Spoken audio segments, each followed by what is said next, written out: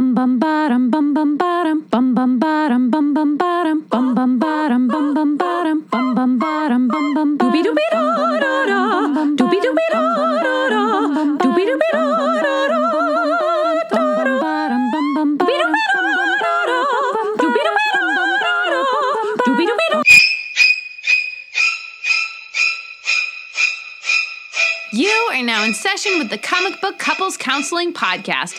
I'm Lisa Skullickson. And I'm Brad Boo Gullickson. And we are taking a ghoulish walk to our very cobwebby. Very cobwebby. A lot of cobwebs. Creator Corner. Yeah. We're talking to author Brea Grant. She's a multi-hyphenate. She's done many things. We'll get into it. And her book, Mary, The Adventures of Mary Shelley's great-great-great-great-great-granddaughter, which is now out in paperback. Yeah, it is. And the artist is Yi-Shan Lee. Did we scare you with our extra special Halloween-y theme music courtesy of Bernard Herrmann in the movie Psycho? I don't think there is a better theme than Bernard Herrmann's Psycho. It is just the pinnacle of creepy, scary horror movie music. Like, it's not necessarily technically a Halloween movie, but when we get to this time of the year, I want to get into some Hitchcock. I wasn't scared, Brad. Do you know why? Why? Because you added it in post. You love doing the ghost voice. I do. I mean, I would use it more often. Yeah, do you think Wes Craven's Scream, which we've been watching that entire franchise, do you think it would be scarier if rather than that little like crackly voice he uses, if he did like a traditional like Disney ghost voice? Sydney, I'm going to slash you. I don't know. I would love to have a voice changer that makes my voice do that. Yeah. I love the voice changer in the first couple of movies, but when we get to the third movie and now the voice changer can literally mimic, Cotton Weary's voice or Deputy Dewey's voice, that's a bridge too far, Wes Craven. I just can't handle it. Especially in the late 90s and early aughts. Though it can totally be done now, and it is creepy AF. I listened to an episode of Radiolab on it. You know what's awesome about that, though, is I don't answer any phone calls unless I know who's calling me. So. You're going to have to slip into our DMs, Psycho Killer. Yeah, don't give any ideas. But I have been really enjoying watching the 4 Scream films, and we've been sort of interchanging them with Friday the 13th movies, although we just finished Friday the 13th, the final chapter, the 4th one, which is my favorite, and Lisa totally conked out during that one, and now she tells me that she doesn't want to continue watching the rest of the box set, which we just purchased from Shout Factory. It's gorgeous. We got to watch all of the Friday movies, Lisa. I feel misrepresented, because I didn't say I didn't want to watch the Friday the 13th movies. I'm just saying that if we're going to watch a Friday the 13th movie, I want to watch it last, because I do want the option of falling asleep during it. You said that you had literally run your course on Friday the 13th because they were all the same. 1, 2, and 3, and 4 were all the same, which is categorically not true. Part 4 has Crispin Glover and Corey Feldman and is way superior to the previous 3 Friday the 13th. That one should have gotten you jazzed for more Friday the 13th, even though Part 5... it dips. Like Friday the 13th 5 is not as good. Well, I liked everything in Friday the 13th Part 4 up until when Jason starts killing people. Because then once Jason starts killing people, it's just like murder till the end. And especially with Part 4, we don't even have the joy of the anticipation of people going like, oh my goodness, there's somebody going around murdering people. Because as soon as they're like, ew, what's dripping on me? Oh, it's my boyfriend. They're dead. So to me, I like the Scream movies better because then at least you have the element of mystery and then everybody is full of dread. I mean, I don't think it's necessarily fair to compare Screams and Friday the 13th, and maybe that was a poor decision on my part to interchange those two franchises. Friday the 13th is not going to come out as strong as Screams. Although, I mean, Scream, I love the first one. Second one is solid. Third one, not so much. Fourth is a little bit better. But the Scream sequels never touch the heights of the first film. That's true. But they're always enjoyable. I always have a good time. Even if I go I'm having a good time watching something not good. And you have the consistency of the characters. So if you fell in love with those folks in the first movie, you've got them all the way through the 4th film. Another thing that I like about the Scream franchise is that they're like a pop culture core sample. Yeah, You're like, hey, look, it's Sarah Michelle Gellar. It must be 1997. Yeah, okay. I mean, yes. I mean, they're a blast, right? So if you're a fan of horror films, it's like a warm blanket. Mm-hmm. Whereas like the Friday the 13th, that's the stuff that is going to contribute to those tropes that Scream lampoons. I'll admit that the Friday the 13th franchise does have its charms, particularly in their gore effects. So many bowels. Yeah. I've never been excited to see, guts and gore. Well, I mean, I agree. But even beyond the gore, especially from 4 and 1 with Tom Savini's effects works, but like that era, that 1980, 81, 82, 83. Fashion-wise? Fashion, hairstyles, like that's the era in which I came into this world. And as such, I'm drawn back into that era. It is my primordial soup. And for me, it's just like, well, that's ancient history because it all happened before I was born because I'm so young. God damn you, Lisa. God damn you. At the very least, though, these episodes have been keeping us in the Halloween spirit because here on the podcast, we haven't really been covering too many spooky comic books. We're currently in the middle of our Usagi Yojimbo series. Which does have Jay. So we have Jay-san. So he's like a slasher of sorts. That's true. In Usagi Yojimbo, one of the great things about it is there's goblins, there's ghosts, there's demons, there's creatures. So it's kind of Halloween adjacent, but it's not as obviously Halloween-y as what we did last year, which was cover Swamp Thing and Abigail Arcane. Which brings us to our hero of this episode, the subject of our creator corner. We did put Bria in a corner, which Patrick Swayze would not appreciate. And sometimes he's a ghost. That's spooky.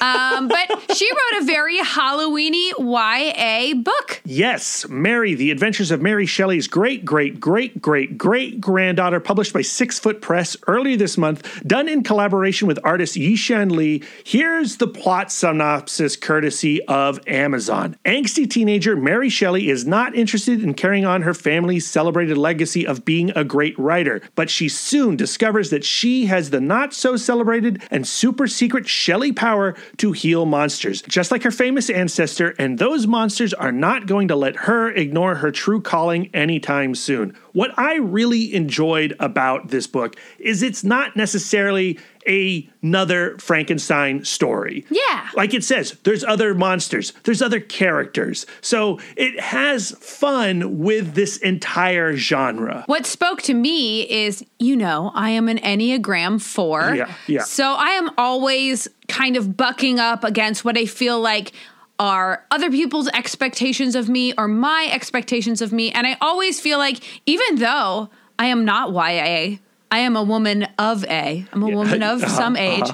I always feel like I'm searching for what is my true calling? Is it this thing that I have talent for? Is it this thing that I'm expected to do because of who I am? Yeah, the comic is incredibly relatable, and we get into it in this conversation. It did not necessarily start off as a YA property, and it eventually molded and morphed over time. What I find interesting is that it started as a television pitch. That makes a ton of sense when you read this comic, because I can see this like on the CW, cast with people who are not like super attractive but dreamy adjacent. Yeah, for sure. And I hope, and again, we're going to get into this in the conversation, but I would like to see sequels to this in the near future. Bria Grant is not new to comic books. She co-authored the comic We Will Bury You with her brother Zane Grant and artist Kyle Strahm, which was published by IDW in 2014, I believe. And she also did the Suicide Girls comic for the website. And earlier this year, she wrote the film Lucky, and she actually appeared on our sister podcast, In the Mouth of Darkness, on their Itmod Chatcast series, talking to Billy Dass, the indie dork. She is also in that film. She is actually having an insane year because 12-Hour Shift, which she directed and wrote, that came out this year. The Stylist is also coming out this year. She's an actor on that. And because of a global pandemic, she gets to do all of the promotion from the convenience of her home. Yeah, for sure. And what I love, though, on the back of this book in her bio, she does remind you probably remember her from the television shows Heroes and Dexter. Totally watched both. Classics. She is also a podcaster. Yes. She does her podcast Reading Glasses with Mallory O'Meara, where they talk about what they're reading. They give Book recommendations. Sometimes books don't have pictures. It seems weird. Mallory Armira has also been on the In the Mouth of Dorcas podcast. We chatted to her about her book, The Lady from the Black Lagoon, which is essential reading this Halloween season. That's right. So I'm just saying, Brea Grant, we have two things in common. Three. We're both strong, powerful women. We're both podcasters, and we've both been on the In the Mouth of Dorcas Jackcast. That's right. We're practically the same. So without any more blather, let's get into this conversation. Had a great time with it. So let's do the mash, the monster mash, into this episode. Spooky Halloween. And here we are. We're joined by actor, writer, director, podcaster Brea Grant. Thank you so much for joining us today on Comic Book Couples Counseling. Oh, thank you for having me. Gosh, it's got to be crazy to be out there promoting a couple movies as well as your graphic novel in 2020. It's got to be very strange and surreal. It's a true nightmare. As much as I want people to watch all my stuff, I feel guilty every time I ask them to watch or read something that I did, because I feel like there are so many more bigger things happening right now. Yeah. And I imagine that it's got to be a little frustrating that you can't get one-on-one with your fan base to chat with them. Yeah, it's a bummer. I mean, this year I had a lot of travel plans, and then hopefully would have been going to some cons and stuff, but all of that got trashed pretty early in the year, so it is unfortunate, but I'm hoping people have more time to stay at home and read, maybe. Mm-hmm. So that will lead to more reading of the book. I mean, is that how you're dealing with it? Is how are you challenging the negativity, the negative thoughts? How are you getting the optimism in your life? It is a challenge, for sure. I stay on a pretty strict schedule, which I think helps me, and I do that even in times of non-COVID, because I haven't had a day job, like a job in, 10 years or so, which means 12 or 13 years, which means the majority of my time is my own to create and make things that hopefully at one point I'll sell or I'm on a deadline for. So I've kind of kept the same schedule that I do in non-COVID times, which is get up every day, do a workout, write, and then carry on with my day and do all the things that are required of me, eating, bathing, laundry, I don't know. Stuff like that. And then I started taking really long walks, which sounds so basic, but it's nice. I listen to audiobooks or like a nice podcast or just a bunch of music, and then go on these really long walks through my neighborhood, and that's been nice. We have discovered parts of our neighborhood we never knew were there. 100%. Apparently there's this like Victorian house, historical neighborhood, like full of Victorian houses across the street from me, like across the highway from me, basically, from where I live, that I had no idea was there. And now that's like all I walk through there and look at these gorgeous old homes, like most days. It's really nice. Well, we are super stoked to be talking about your new book, The Adventures of Mary Shelley's great-great-great-great-great-granddaughter. I nailed the number of greats. Nailed it on the first. That's good, because I'm not sure I can, so I really appreciate that. So I want to know, why Mary Shelley, with all of the wonderful female authors there are? Why did you pick Mary Shelley? I didn't have much of a relationship with Mary Shelley or her writing until the last couple of years, when I found out more about her life, like about her biography, and I was aware of Frankenstein, because I think we all are when we read it in high school, or whenever you read it. I guess not grade school, but high schoolish. But it didn't really strike me as anything that I was so fascinated by at the time. But then I found out more about her. And got more interested in her as a person, because she was writing at a time where obviously there were not a lot of female horror writers, and what she wrote was so extreme for that time that people literally couldn't believe a woman wrote it. It actually didn't have her name on it when it was published. Mm-hmm. And then she's the daughter of this, great anarchist thinker and this great feminist author, and so she had a lot to live up to. And she wrote Frankenstein at such a very, very young age. I mean, she was not even 20 when it was published, or when she wrote it.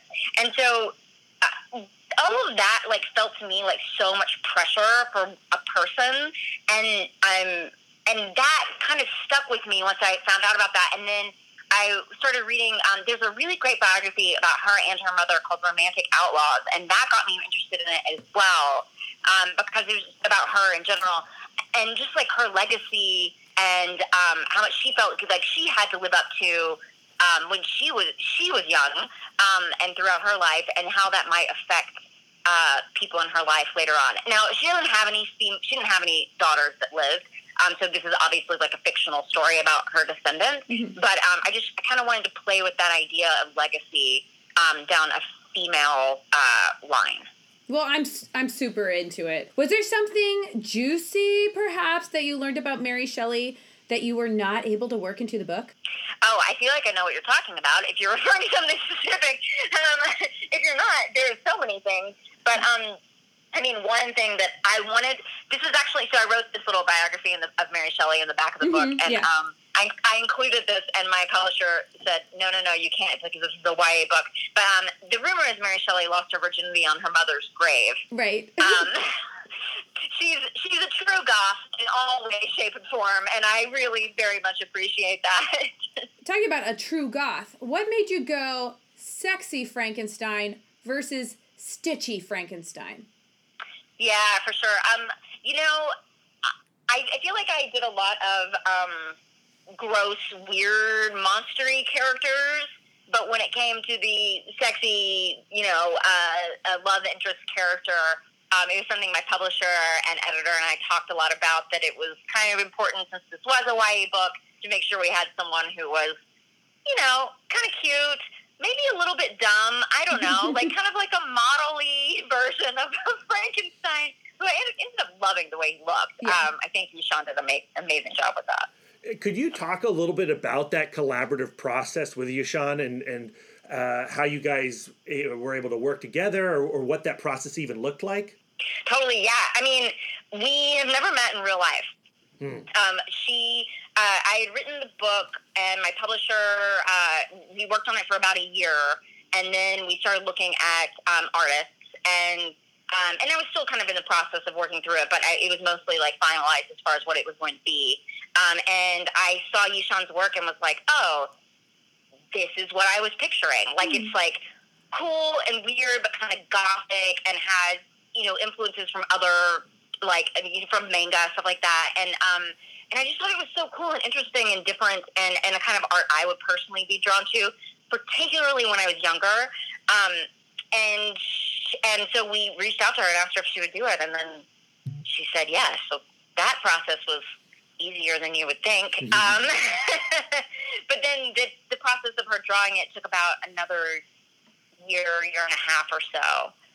And it was mostly her coming up with character ideas, sending them to me, going back and forth on creating them, shaping them to what we felt like would be good for the final version, and then going back and forth as she drew the chapters. And it's a long book, so she drew it all at the same time, so it took a minute for sure. And were you two always on the same page as far as what how you wanted the sequential art to flow, or even what the character designs were? Yes. And that is like, it feels like such a dream come true to be able to say that, because it could go super wrong, Like, I could send an idea and she could draw something completely not what I was expecting. But no, yeah, I was so happy with almost everything she did. And there would be questions throughout, like, as simple as, like, what books are on the bookshelf? What are the posters in this room? Things that I didn't describe necessarily in my writing. And so we went back and forth a lot about that, those kind of details. And then, some things, but not a ton. Like, she really captured a lot of what I was looking for with the writing. I listened to your interview on Liz Reed's podcast, People I Think Are Cool. And you mentioned when you were pitching this story, it was originally for more of a woman going through a quarter life crisis, with, like, going through a divorce and career dissatisfaction and that kind of thing. And what were some of the considerations you had to make? You've already talked about them a little bit. Aging down for YA. And do you have a proper adult sexy monster story in your future? Asking for a friend. Yeah. Originally it was I had written it sort of as a pilot idea, and it was a woman a little bit older, What is quarter life? Is that like 25 or I keep on the older I get, the more I kind of just bump it up. Yeah, you're like, it's 40. No, yeah. I'm living 120 years.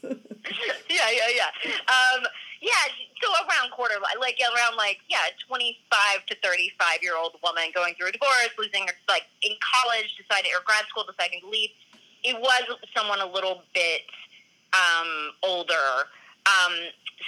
But my publisher was looking specifically for YA, so like the good writer that I am, I just aged it down in my pitch, and then had to sort of rethink the long-term implications of that, because in the older version, she moves back home, which was a big deal, to move back home, like when you're 30 or something like that. Whereas this one, she's already at home, so that was like a different thing, and it changed her relationship, obviously, with her family, to be older and coming to all of this later. I mean, I think what's interesting about getting to write for this age is that there are so many changes you're going through when you're like 16, 17 years old. You're kind of figuring out, like, what is my life going to look like? In theory, some of us are still figuring out what our lives are going to look like, especially me. But I think, for Mary, she's trying to figure it out, what she's going to do with her future, what is expected of her.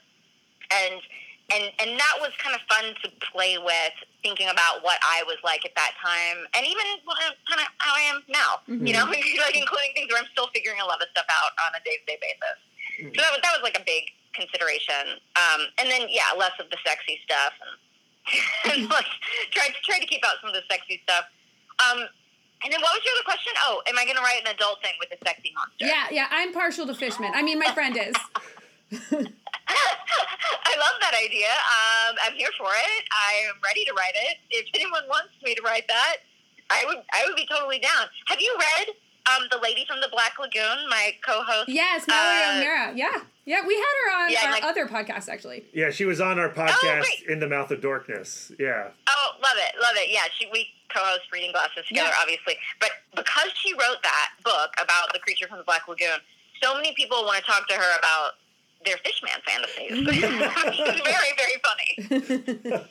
With Frankenstein's monster and Mary Shelley, I mean, obviously there's a large canvas, a large landscape of stories and spin-off stories. And like when you're tackling your version and delving into this world, like, are you thinking at all about what other creatives, whether it's movies or comics or books, have how they've bent and tackled that material? I suppose I should, but I don't really. And I think whether I'm in for it to or not, any sort of like art that I end up creating, I get very insular about it. And as much as I try to like, I'll read this thing about this same thing that I'm doing, I kind of don't. And I end up trying to steer clear of it a little bit. I mean, I've read some other sort of. Have I read some? I definitely have like checked books out from the library that are like Mary Shelley or Frankenstein's monster related, but I don't actually end up reading them very often. And this, I felt like, although it has like this Frankenstein element to it, it's so far from the book of Frankenstein. It's much more of a coming of age story that happens to have monsters on board. Yeah, and like I don't want to spoil anything, but I mean there are a wide variety of characters and types of characters in the story that really branch off into a variety of different subgenres. Yes, and I appreciate that was a good lack of spoiler. Yeah, there's a number, and like, we get into things that are not monsters. We get into other sort of like magical things happening, for sure. You mentioned like that you're still kind of searching and finding yourself and finding your path. But I feel like you're a multi-hyphenate. You're killing it in all kinds of venues. And I was wondering, do you have like one overarching like talent or drive or just curiosity that pushes you to your next project? One talent. I think the reason I'm a multi-hyphenate is because I'm like kind of okay at everything. So I kind of like... I mean, I'm good at Scrabble. Is that like can I use that one? I don't know. You can add that on. Okay, good. Like Scrabble champion. I mean, I'm interested in untold stories. I'm interested in exploring. I mean, there's a couple of different places I'm definitely interested in doing more exploration of as an artist. I like telling female stories, but I'm not entirely like married to always telling them. And I like telling stories about people who are figuring out who they are. That's a fun story. I feel like I always come back and tell the same story over and over again, which is just The Wizard of Oz. Like, it's like, at the end, it was with you all along. You know, like that's, I feel like the story that I always end up wanting to tell. And like as a creative, I definitely come at it just as, I mean, this is so pretentious, but I come at it as an artist. So I think like for different projects, I'm helpful in different ways, and my artistic sensibilities lend themselves in different ways. So, I mean, on certain things, I'll read a script and be like, I can rewrite this, or I'll read a script and be like, I can turn this into a comic book, or I can direct this, or I can act in this, you know, like, and I feel like it's very clear to me what my role should be in something. And I think as people get to know me more, they kind of realize that as well. But I think it's really project dependent, you know? As we wrap up our conversation here, we'd like to reserve a couple questions for our patrons. And I've got two that I want to ask. I want to ask the second one. Okay, well, you can ask the first I'll one. ask the first one for them. So the first question is, you know, you've written comic books in the past. You're clearly a comic book fan. Like, what are your comic book obsessions, or the characters you like, or anything like along those lines? Evil laughter. You thought we were going to let you hear her answers? You're not a Patreon. Don't think of it as we're withholding something from you. We're giving something special to them. Yeah, so if you want to hear these answers, and I'm going to tell you right now, Bria's answer on what comic she is currently obsessed with shocked me, and I find it utterly delightful. She's hella nerdy. You're going to want to know that answer. Jump on over to our Patreon. Link is in the show notes. Costs you $1 to join up. $1. That's like a Taco Bell dollar menu. That's a beef burrito. Or it could be a veggie burrito. Well, I mean, a chili, cheese, and bean burrito is what that would be, Lisa, for you. But don't feel obligated. We understand it's a tough time. Yeah, it's a tough time. It's a tough time. If you got the jingle jangle, you can throw it our way. But it's a great answer. Let's go back to the interview. I love that answer. I want to see that book. I really, really do. I hope you get the sequel. Me too. So, Bria, thank you so much for chatting with us. We've really enjoyed it. We're going to push all our listeners to check out the book. All the links to all the appropriate publishing information and selling information is in the show notes. Please take a look at that. Buy Bria's book. Yes, the people must be entertained. Thank you so much for having me and taking the time. This is really fun. Really appreciate it. Yay. Thank you. Thank you. Thanks. Wasn't that just the funnest? Bria is so cool. It was an absolute delight to talk to her. Many thanks go out to her for joining us in the Creator Corner. Super appreciate it. But Lisa, I need to know. Yes. Sexy or stitchy Frankenstein monster? Your answer, please. Trick question. Trick answer. Of course. I like the hybrid of stitchy and sexy. And my example of that would be Adam, the Frankenstein monster created by the Initiative on Buffy the Vampire Slayer. Oh, I'm not familiar with that because I've never gotten beyond the 3rd season. Because you can't watch Buffy fast enough for me. Like, I have to wait until you're ready to watch Buffy. But guess what? That's a fact. I've got to move on to the next episode. I know. My favorite Frankenstein monster, thank you for not asking, is Tom Noonan from the Monster Squad. He really captures that sad side of the Frankenstein monster that Boris Karloff also captured quite well. And I just think he takes it to an 80s deliciousness level that I really, really respond well to. My second runner-up would be Frankenberry. Oh, yeah. He's very delicious. Yeah, Frankenberry is delicious. I could cover him in soy milk and eat him all day. Oh, gosh. Oh, no. Very glad that we have not purchased any of those cereals this season. We've really been failing Halloween. Although we did carve pumpkins this year. That we did. I got political. Yeah, which is absolutely the most scary. I was a little disappointed because I was planning on doing Galactus, and I had even like printed out a nice stencil that I was going to try to use. And then Brad is like, I'm just going to do the word vote. And I'm like, well, we can't have a pumpkin on our front porch that says vote and then a picture of Galactus. Yeah, you can't vote Galactus. Doing crafts with Brad is not fun because I always set my sights like so high. I'm like, great, this is going to be a 9-hour project. We're going to be up all night carving always pumpkins. Want a comic couple cosplay. Like we can be our own thing, Lisa. I can be Vote and you can be Galactus. It's okay.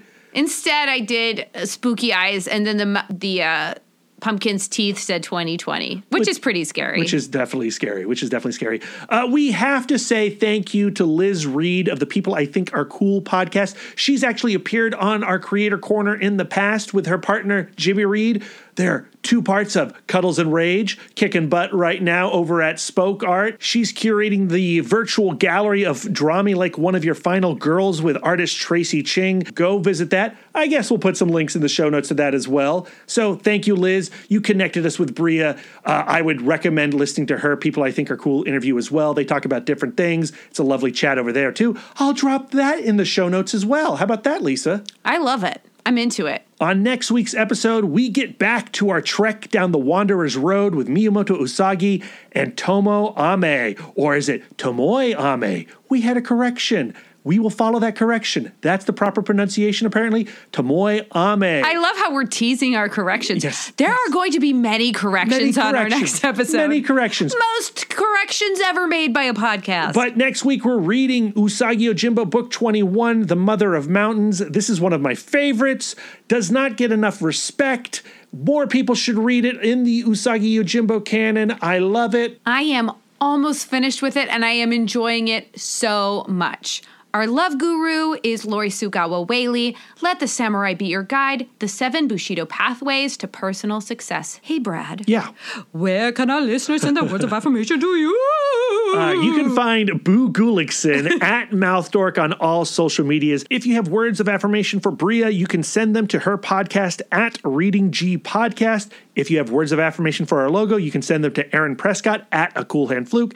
And if you have words of affirmation for our Radical Banter art, send them over to at Karen_X-Men fan. Lisa, where can our listeners send their words of affirmation to you? I, Lisa Skullickson, is always accepting words of affirmation at Sidewalk Siren on Instagram and Twitter. If you'd like to spend more quality time with us, you can subscribe to us on Podbean, Spotify, Stitcher, YouTube, and iTunes. If you'd like to get exclusive, you can join our Patreon, where you'll get more content, including weekly bonus episodes. If you want to reach out and touch us electronically, you can email the podcast, cbccpodcast@gmail.com. You can visit our website, comicbookcouplescounseling.com, or follow us on Instagram and Twitter at cbccpodcast. You can give us the gift of 5 stars on iTunes, and if you'd like to do an active service, why not write a review of the show while you're there? We are fluent and receptive in all 5 love languages. It really warms our hearts and helps the pod. Until next time, guys, keep your love tank full. And your psychic rapport open.